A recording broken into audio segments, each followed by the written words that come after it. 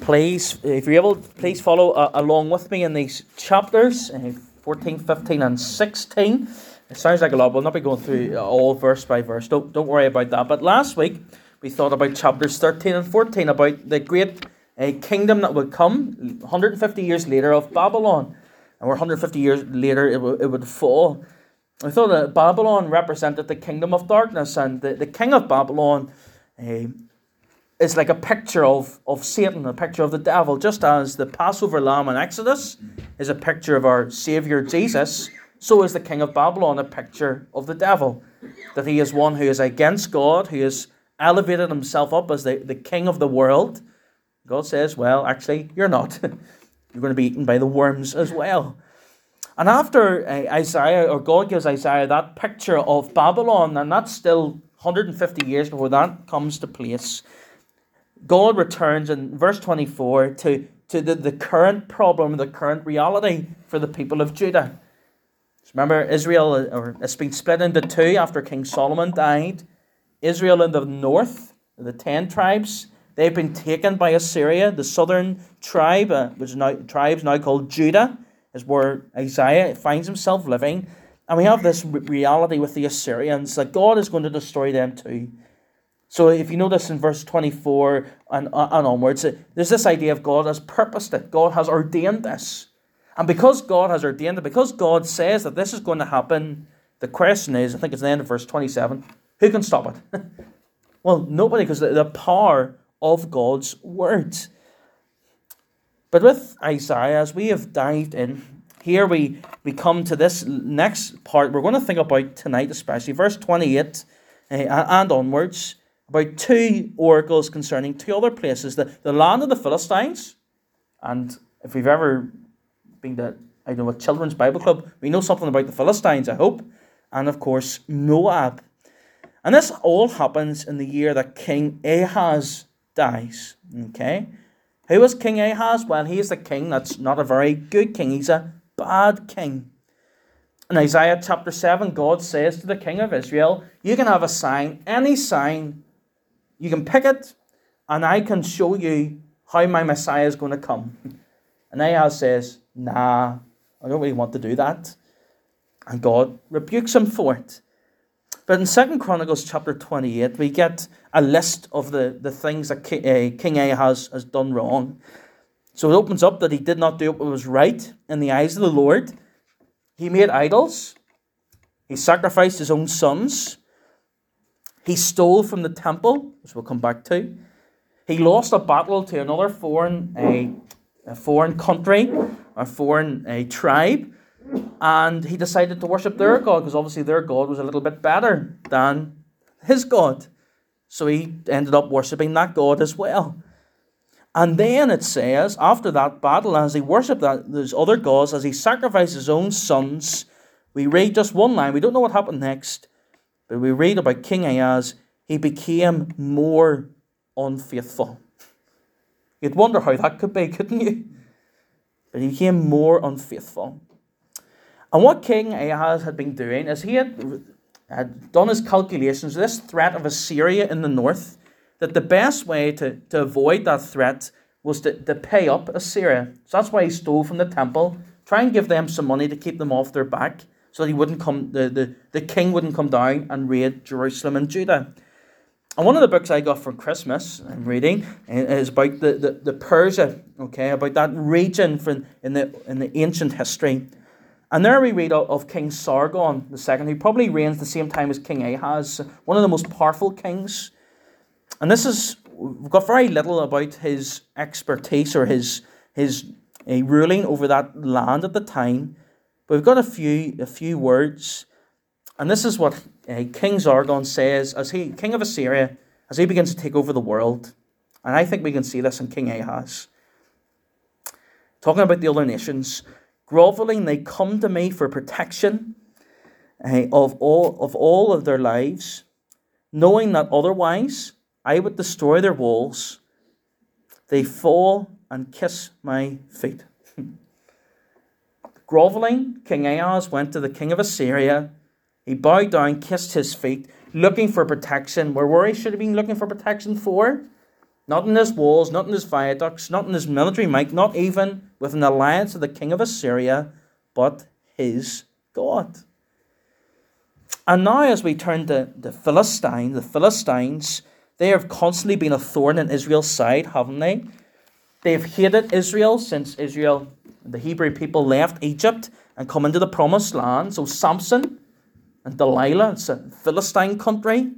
In 1 Samuel, we read of the Philistines. They capture the ark from the temple. They are constantly at war with Samuel, Saul, Jonathan, David, and Goliath, of course. And then later, David actually finds refuge from Saul in Philistine, in Gath. And it's an unlikely place for David to find that. But David finds his safety in that time then in Gath, in Goliath city. The people of Judah are looking for safety in their false gods, or maybe even their enemy of Assyria. But here in this passage we're going to think about tonight, God in his compassion calls us to safety. God in his compassion calls us to safety. So just as if we saw a little child running the streets of Newcastle on their own, looking lost, we might say, well, stop, take them in for ice cream, let the police know that you are looking after a child that's gone loose. You have compassion on the child, possibly in tears, and you're going to make sure that they're safe, or at least they would get home or get proper help. And here God in his compassion calls us to safety. How does he do it? Well, the first thing we'll think about tonight is God in his compassion calls us to safety as part of his kingdom. As part of his kingdom. The great Babylon and Assyria will be destroyed, and so will little Philistines as well. But look what the Lord will do. So chapter 14, verse 32, the second half of it, the Lord has founded or has established Zion. The Lord establishes his people. That is the only reason Israel is not already wiped off the face of the earth in the Old Testament, because God has established them. It's the only reason any other nation has come to destroy them hasn't been able to, because God's people remain, because God himself has established them. The Lord has literally fixed firm his people, that he is their foundation. He's fixed them firm. Not one of those like sticky tape things for your photo frames in your house that will fall down after a while, but it's nailed, it's screwed, it's utterly secure in the wall. Here his people are established because the Lord has established them. And Paul in Colossians 2 talks about that, doesn't he? About being rooted, built up, and established in the faith. It's being grounded in God, in Jesus. And it is the Lord that fixes them firm in their location. But it's also the Lord that fixes us firm in the faith too. That he is the foundation for all of us to build on, because he has established us to be his people. And of course, this is going to look forward to Zion, this heavenly Zion that will come, that God has established that for his people, the place where God dwells. And the Lord has established his people to be part of his kingdom. And what does that mean for them? What does that mean for us? Well, it's the second half of that verse 32, that there's security in our suffering. Here, the afflicted find refuge. That God's people, throughout all their suffering and lack of security, they still enjoy safety. Regardless of the treacherous nations all around them, no matter the threats and troubled times that they have, God's people continue to find security in him. They're safe. And that's important for us, as it was for Israel, but even as a personal application and experience for us, isn't it? That there's security in our Saviour. That we might well be afflicted with all kinds of manner of things, but there's security in Jesus. And only in him. The security in him. But there's also an application for the church, isn't there? That the foundation that we have, the only security that we have is Jesus.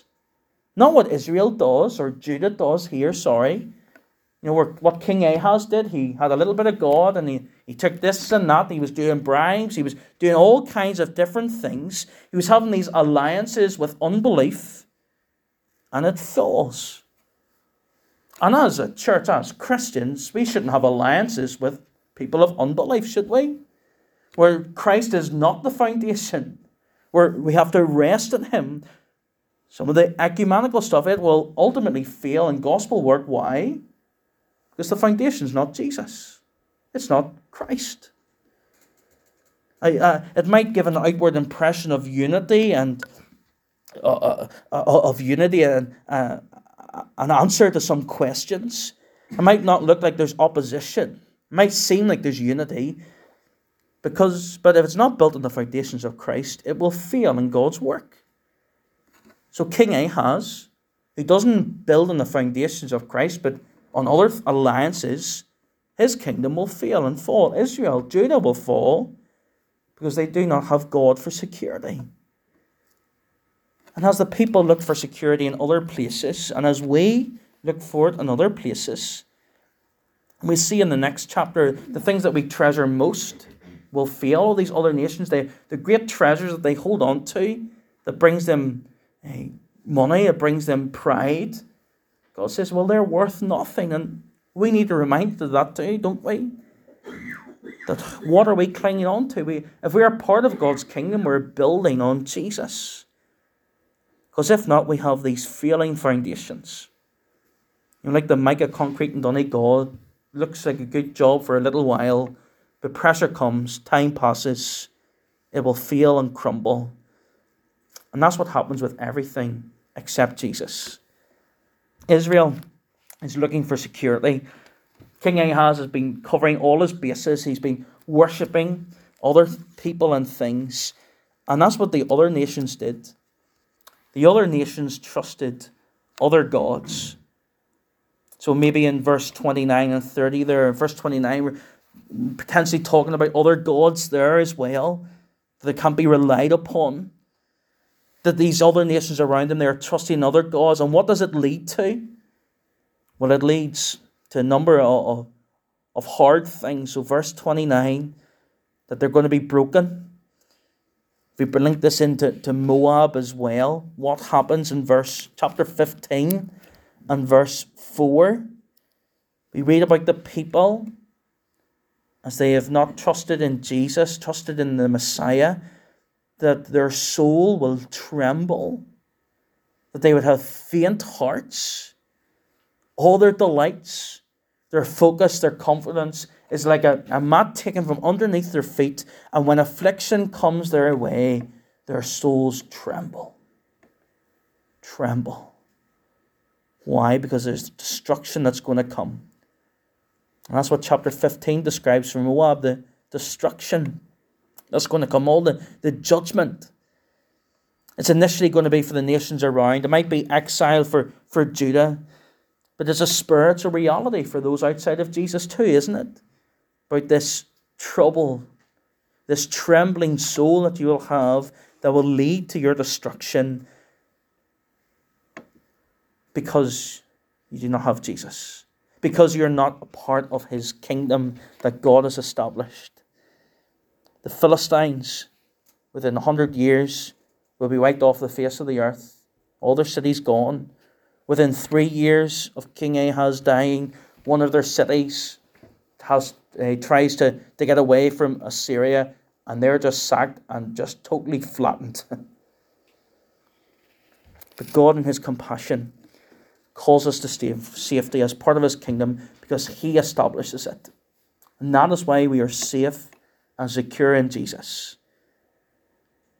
For who can annul what God has said? Nobody. God in his compassion calls us to safety as part of his kingdom. And then secondly, through his king. God in his compassion calls us to safety through his king, by establishing his kingdom through his king. See, we're in chapter 16 this time, and verse 5 particularly. Here we have a king, an heir to Israel's throne, but he's going to be a king for all people. So verse 4, what are we read? Verse 5, a throne will be established. A throne will be fixed firm. A throne that will never end. A throne that's not going to fall down like King Ahaz's throne, or the Babylon throne, or the Assyrian throne, but a fixed throne. So in chapter 16 and verse 5, as God warns the people of Moab, he tells them of his plan, about this throne that's established. So who is this? Well, it's somebody from the tent of David, the promises of Judah's Saviour from the house of David, and that will eventually get us to Jesus. We know that. We get that. But what's the relationship between Moab and David, or Moab and this king? Well, throughout history, Moab had been far from Israel spiritually. They were a pagan people. They were an incestuous people. That's how they got started, if you remember, with Lot and his daughters. And they were just constantly at war with Israel, standing against Israel. As Babylon was a picture of the evil one and the evil kingdom, so was Moab, full of pagans. But what happens in Scripture? Well, we have a Moabitess, don't we, in Ruth, who comes and she sees the grace of God and responds to that grace. And she becomes a worshipper of the one true God. And whenever David is under threat, again, within his own family, he sends his family, or he finds safety in the Philistine country at one point, but he sends his whole family for safety in Moab too. So they know all about King David, and we know that his great granny was Ruth. And here we have, in these verses 5 and 6, it's a plea that Moab would remember, yes, where they come from, that they are an incestuous people, but that there's hope even for them. That they ought to seek refuge in this throne, in this Messiah to come. That Jesus would be the one, and that they would not be disappointed as they come to him. And as we even come ourselves, and we need to come through this King Jesus as his throne is established, we need to come in humility, so it doesn't lead to humiliation. So in verse 6 of chapter 16, we get a picture of Moab's arrogance. Okay, we hear their pride, and we hear their boasting. In verse 8 and 9, we get a picture of verse 8, we get a picture of the antennas, the agricultural world, where they were so proud and they were so fruitful. There's going to be nobody there to sing the songs in the harvest. There's going to be nobody working. They're going to be humiliated. Verse 14 it is as well. It'll be brought into contempt. They'll be very few and feeble. Weaklings. They'll be totally humiliated. What were once strong and powerful people with lots of land, lots of wealth, lots of fruits, are going to be feeble and few. Because this pride that they have is unbelievable. So look at verses 1 and 2. What is happening here is that the people of Moab are under threat, that they're being destroyed in verses 1 and 2. That Assyria or Babylon are after them. They're going from city to city, place to place, killing everybody in the fields. So that's the picture of verses 1 and 2. They're like fleeing birds, scattering. They're just running for their lives. And then in verse 3 and 4, it's almost as if they get to the border with Judah, and they have an opportunity to go over the border to a place of safety, okay, where destruction will cease and the outcasts of Moab, and that there will be a throne there in verse 5. And that's where they stop. They're not willing to go over the border to Judah because of this throne. They're fleeing for their lives.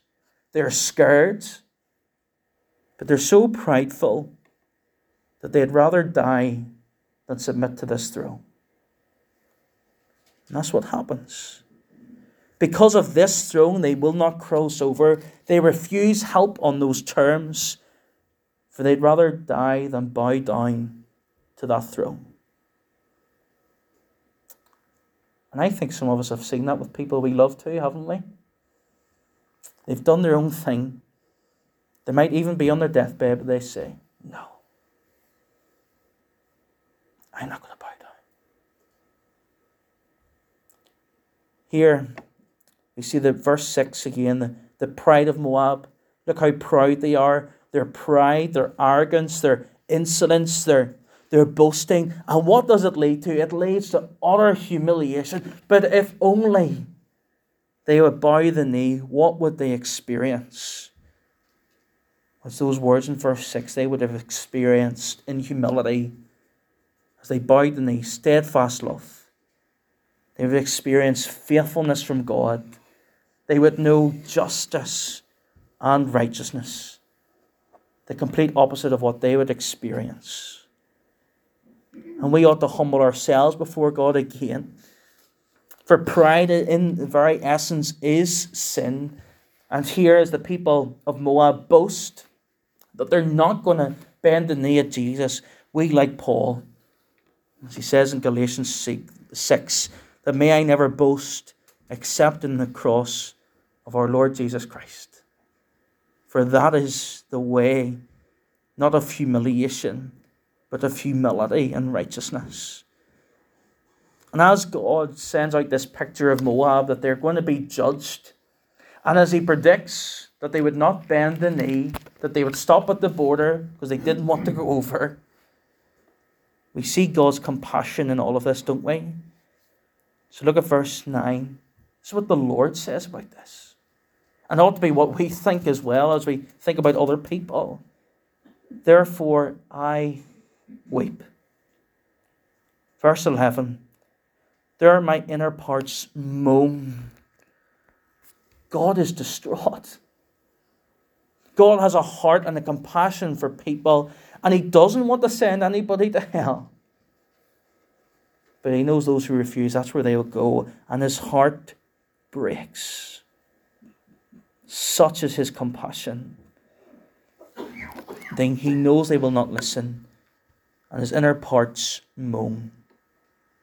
He weeps. As we look at our God, and we see this as his delight in us, as he cries over those that are outside of him, how do we feel about those people? Because no matter what we feel, God's love is deeper than even our own. And he weeps over them. He moans over them. Maybe we ought to do the same as well. Because the only way for us to be safe and secure, because our God is compassionate, is through this King. It is to bow our knee at his throne, regardless of what we face. Because here we have a King that will come, whose throne is established and will continue to be established. A King named Jesus, who would humble himself from heaven to earth, who would be humiliated on the cross as they laughed and spat and mocked, taking the full affliction that ought to be ours, sinless yet suffering, humble yet taking hell for us prideful people who should be punished, and in his great love and compassion would die for us and give us forgiveness as we bow before him. God, in his compassion, calls us to safety, doesn't he? Through his King, and that we would be part of his established kingdom forever through our rock and Saviour Jesus. Let's pray.